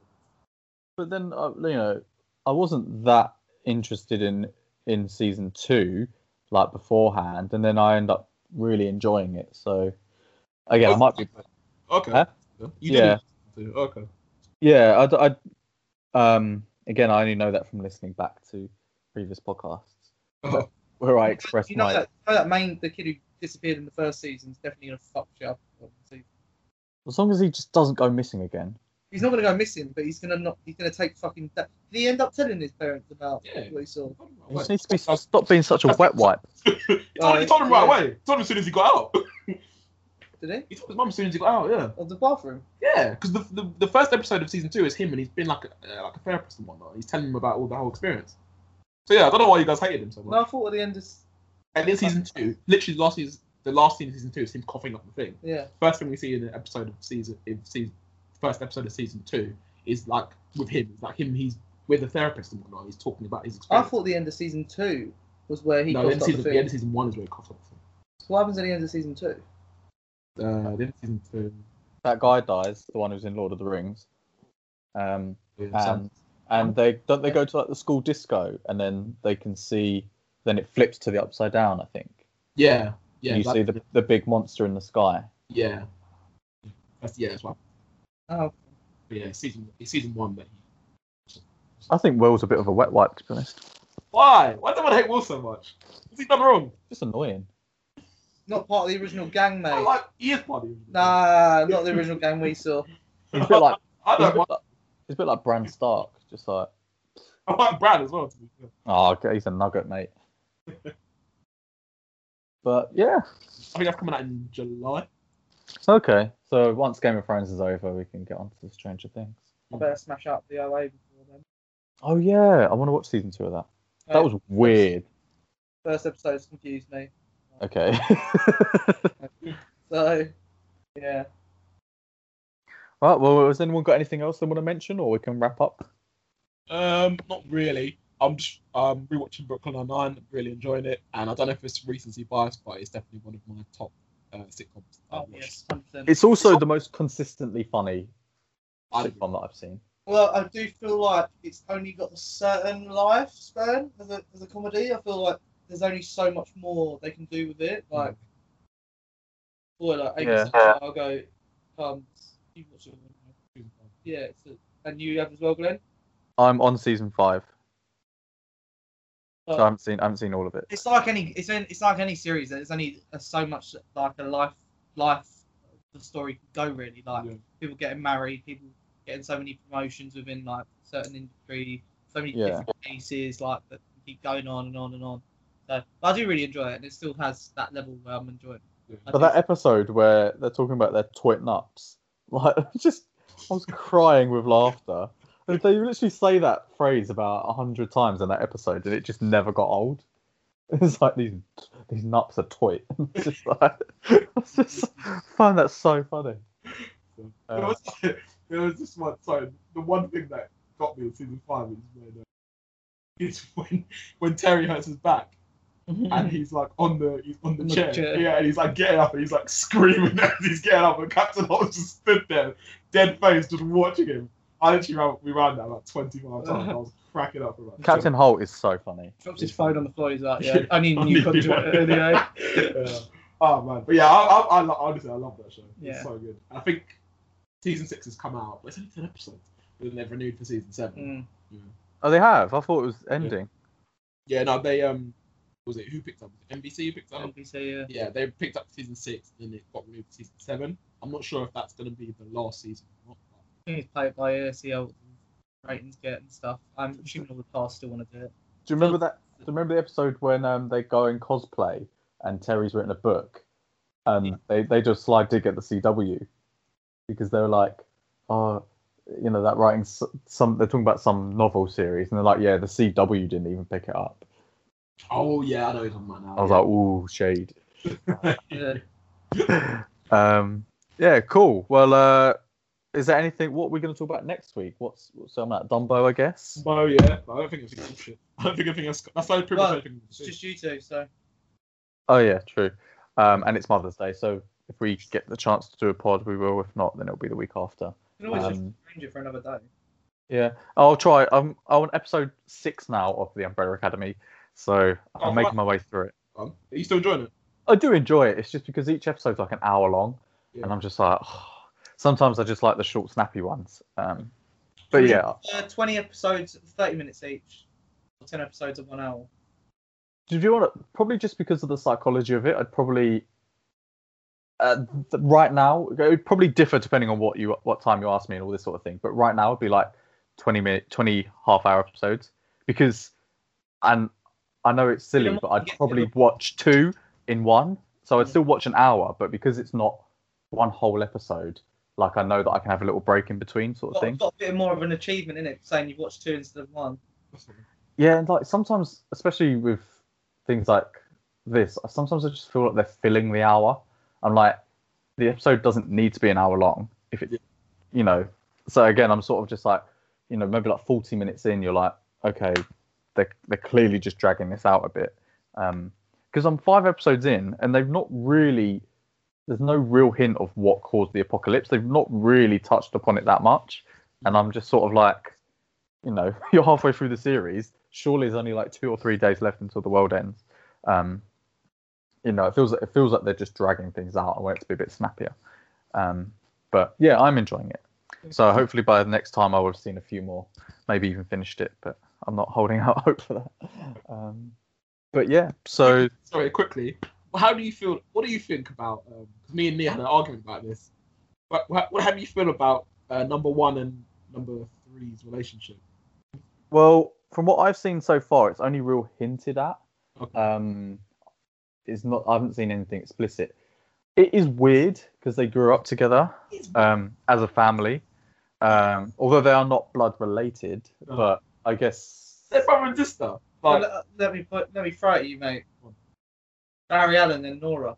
No, not Nora. And Iris. Iris. That's different, I think, because Barry, from the ages of 0 to whenever his dad got killed, wasn't wasn't his sister. Whereas these lot, they have grown up together. They have been since they were babies. They are all been brother and sister. Whereas Barry, he grew up in a different family, like to the age of 10. Psychologically, and Iris was just his. Iris was his friend before she was his stepsister. I mean, psychologically, you're right. It's weird because it's like the saying that your mother and father aren't always necessarily the people who gave birth to you, the people who you grew up with and they looked after you. So yeah, I suppose in a way it's like, oh, they're your brother and sister because you grew up with them. But then there's no like. There's still that familial kind of relationship, isn't it? Obviously, it's like there's not going to be any like your kids aren't going to come up home sort of thing. So obviously it's not something like that. But it doesn't make it not weird. In my opinion. Obviously, I was talking to Nia about it, and he was saying because of the situation they grew up in, it's not. He said like it's not weird at all.